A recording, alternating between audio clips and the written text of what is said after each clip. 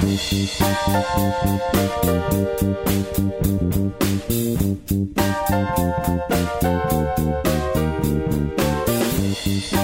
back to another episode of Into the Night Minute. Each week, Movies by Minute hosts examine the 1985 John Landis directed comedy Into the Night, 1 minute of screen time per episode.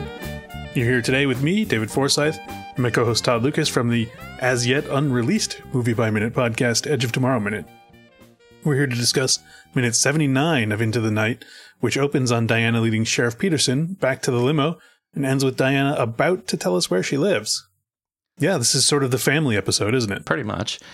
It's hard to say what's going on here. I mean, we've got Sheriff Boy over here giving her a nice walk across the highway, which really looks a little more dangerous this time. Yeah, right. And she's got the long down coat in her arms with the 6 perfect emeralds in the secret pocket. So we know she's got the goods. But yeah, we don't really know what's going on, but we do know as they approach the limo, as Diana's leading a cop back to the limo where there are 2 heavies and a armed Frenchman in the back, that the armed Frenchman is he's a little caught off guard. He doesn't really know what's going on. I don't know what he expected to happen, but okay. You turn somebody loose with a bunch of cops to go fetch your smuggled jewels while holding. His expectations were just a little skewed. Maybe he's just used to working in Europe and things just don't happen the same way in California, I guess. Yeah, maybe European hostages are a bit more cooperative. All right. Well, then, his first action, of course, is to take his gun and slip it inside one layer of his shirts. I don't think that's a safe carry. Yeah, he definitely just kind of chucks it between his shirt and his sort of light jacket. Yeah, whatever that thing is. I was trying to look it up, and then I realized, why would I do that? Yeah, it's, he's not putting it into a holster. He's not putting it into a pocket. He's just chucking it in. And he mutters, merde. Yeah, which we actually know what that means this time. Yeah, but that's a bleepable word in English, but in French, merde. It's a curse for excrement. Yes. So when they get back to the car, Diana addresses the South African henchmen as Sean and Jeff. Sean, Jeff, come on, get out of the car. Which are not their names, obviously I would assume. Not. All right. Well, she does seem to have a play here, doesn't she? She does. And the best part is you get the 2 shot of them looking back through the driver window into the limo cabin, just giving Melville that look like, what the hell? He gives them a cool little French head nod, like, go ahead, play along with it. There's a cop out here. And they do get out of the car. They hang out with Sheriff Peterson for a minute. Then Diana convinces everyone else to get out of the limo, too. She convinces Ed to get out, and she refers to Monsieur Melville as Pierre. Ed, Pierre, come on out and meet Sheriff. We discover that even though she was quick on the Sean and Jeff names to make up for the heavies, it took her a beat to come up with the name Pierre for a French guy. I was wondering if she just hadn't thought of it yet, or if maybe she knew she was going to call him Pierre, which is kind of like, the only French name that Americans would know, and was relishing calling him that. Just a moment of being happy about it. That could be. I was sort of picturing her walking back across the street and thinking like, okay, what's a fake name for everybody? I got Sean, I got Jeff, and then just freezing. But you're right. She may have just been, taking the minute to ridicule. She does kind of give a sly look as she says Pierre. It's kind of a hesitation, like she's thinking, but then when she looks over, she does sort of get that, like, I'm making fun of you and I'm winning kind of look to her eyes. So maybe, I was kind of hoping that because, at first I read it as her, like, very rapidly trying to come up with anything. But, it is Michelle Pfeiffer, so I feel I'm giving her the benefit of the doubt pretty much every time. Yeah, so I think, at this point in her career, maybe she hadn't earned that. But in retrospect, yeah, she gets some benefits of the doubt here. It could be worse. I mean, she might have just been having a hard time with the line, and then it was a good take, so they kept it. Right. Yeah, it could just be a logistical problem or coincidence here as well. So I think we're overanalyzing that. Good job. and since that's what we're here to do. I mean, I know. we've got Excellent. We're going to turn 1 minute of screen time into podcast gold by overanalyzing the intricacies of Michelle Pfeiffer's delivery. So yeah, it's they once Ed and Pierre, and I'm doing air quotes here, which you can't see because podcasting is not a visual medium.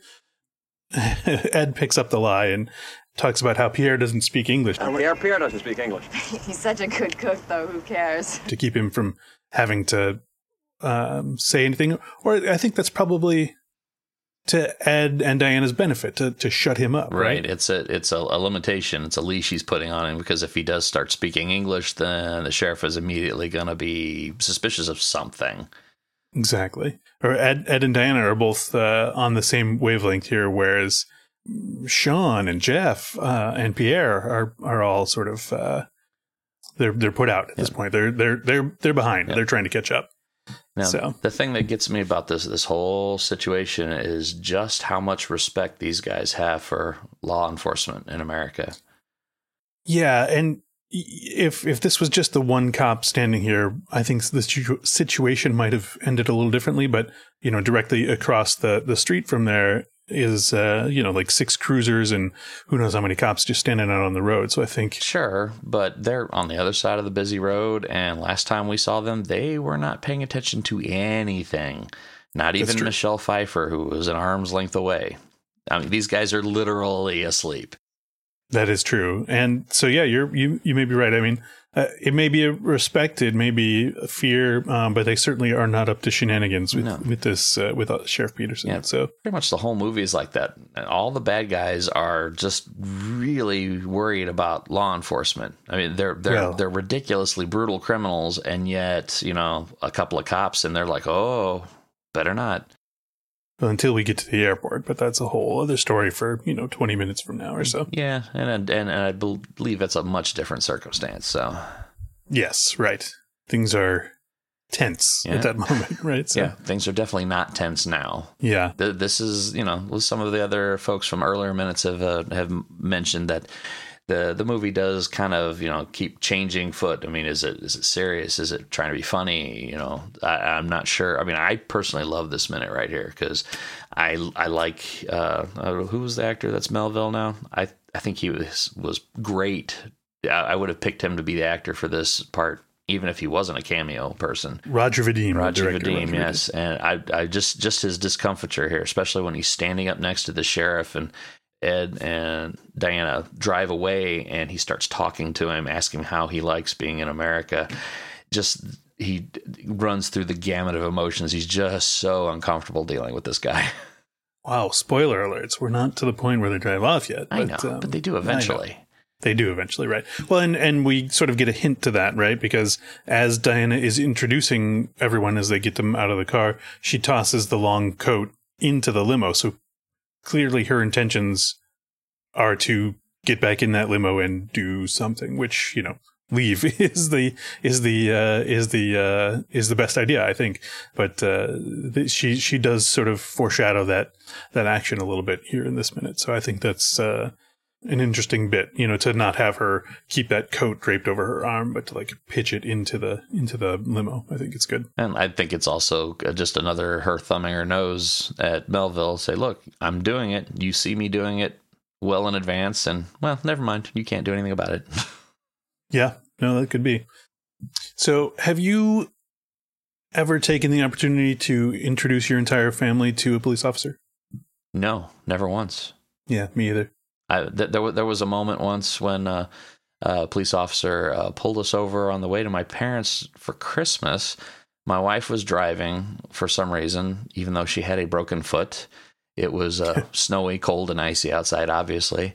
And she got pulled over for speeding on a country highway through a very small town. And when we got stopped, my autistic son popped out of the car because when you stop a car, that's what you do, right? Right, makes sense to me. And the cop lost his mind about that, and so I had to pop out of the passenger side and try to haul him back away from the cop, at which point my wife got out of the car in this giant boot brace that you wear when your foot's broken. And he lost it again. He was stumbling all over himself to politely say, "Oh, I'm sorry, ma'am. I didn't realize." Yeah, I think we left him there for a good long while trying to figure out, maybe about his life choices. And how many emeralds were you hiding on your body at that time? I was hiding exactly 0. Oh, interesting. Okay. Well, still a good story either way. Yeah. So yeah, I do think it's odd that, I mean, obviously, she's not introducing her family just because she's friendly, and they obviously are not her family. But yeah, it is sort of a strange thing. I don't know. Maybe people were friendlier to police back in 1985. But it strikes me as odd. Sheriff Peterson doesn't seem to indicate that it's odd, but he does sort of get, he gives us a back to business line, right? Right. So he's like, it's nice to meet you all, but, and then takes out his little flip book to write down. And at which point Diana decides to go into yet another lie. Right. She is Mrs. Ed Cohen. My name is Mrs. Ed Cohen. Cohen, right, of the Irish Jews or something. I'm not sure what's going on there. Yeah. Yeah, of course. No, it's just her being bad at making up names again, or not realizing that she had to make up a name, I guess. Yeah, but she at the last minute realized, well, I just gave Ed away. We don't want that to happen. Well, and it's also weird to not, like, if the police were collecting your information, and I understand that that's sort of a different thing for women to be introduced as their, with their husband's name at one point, but I mean, even in 1985, it seems weird that you would not give the police your first name. I think we may actually still just be within that tailing end of that kind of behavior. And I believe Southern California might have been one of the last bastions in this country of doing such a thing. Yeah, maybe. I don't know. But, and the cop probably already has heard her name, because I think they mention it while she's in Bud's house. I think he addresses her by name at some point. Maybe not. I don't really know. I don't remember. I haven't watched these minutes in enough detail to remember if she's addressed by name. Right. I can't even remember her last name right offhand. It's O. Cohen. Oh, so, apparently. Yeah. No. That works for me. If Michelle Pfeiffer says that, I'm going to buy it. So. Yeah, it works. But yeah, that's about where this minute ends. I sort of noticed as I was watching through this that this entire stretch of minutes that we're doing this week is, for the most part, music free. There's a little bit of 70s cop show music sting in the beginning of minute 76 as they're pulling up to the house, and Melva's explaining what's going to go down. But other than that, this stretch is pretty music free, and it doesn't really give any indications. Like you could easily see sort of a wacky or jauntier bit playing over this, as this is certainly the most Three's Company-ish minute, at least, of our chunk here, and maybe of the movie as well. But where somebody's running a scheme on somebody or telling little lies to get away with their little plan. So it's right, that one episode where there's some sort of misunderstanding. Gotcha. Yeah, just like that. It's I think.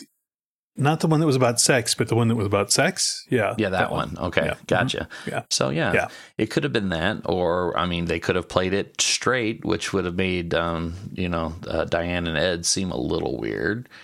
But our bad guys here would have been perfectly happy with some more dramatic music playing under this. Right. Yeah, because with some dramatic music, it would have heightened the tension for Ed and Diane a little bit, and, made the situation feel a little more dangerous. But there's no real indication here as to what's going on. There's no mood setting going on, so you're really reading it very dry. Camera work is very realistic and just normal. Yeah, there's not a ton going on to maybe it's to not tip the scheme too much. Like you're sort of in the dark to what's going on in Diana's head as everyone else in the scene is. Yeah, it does take a moment for me to really realize that, oh, yeah, she's just gonna she's doing basically a little mental kung fu on these people here to make them step aside and then walk away. Yeah, I think, once she gets Melville out of the car, it certainly becomes clearer what she's going to do, but we ultimately don't really get the payoff in this minute, so we'll get more of that tomorrow. Did you have anything else about this minute that you want to talk about? No, I think I'm been tapped dry there. All right. Well, in that case, you can find the Into the Night Minute podcast on iTunes, Spotify, and Google Play, or at the main site, nightminute.com.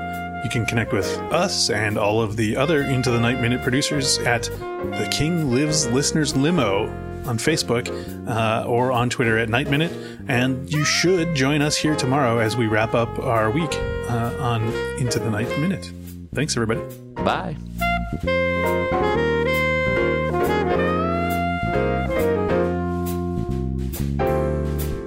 Do we thank you or what? I'd say I fall in the or what category.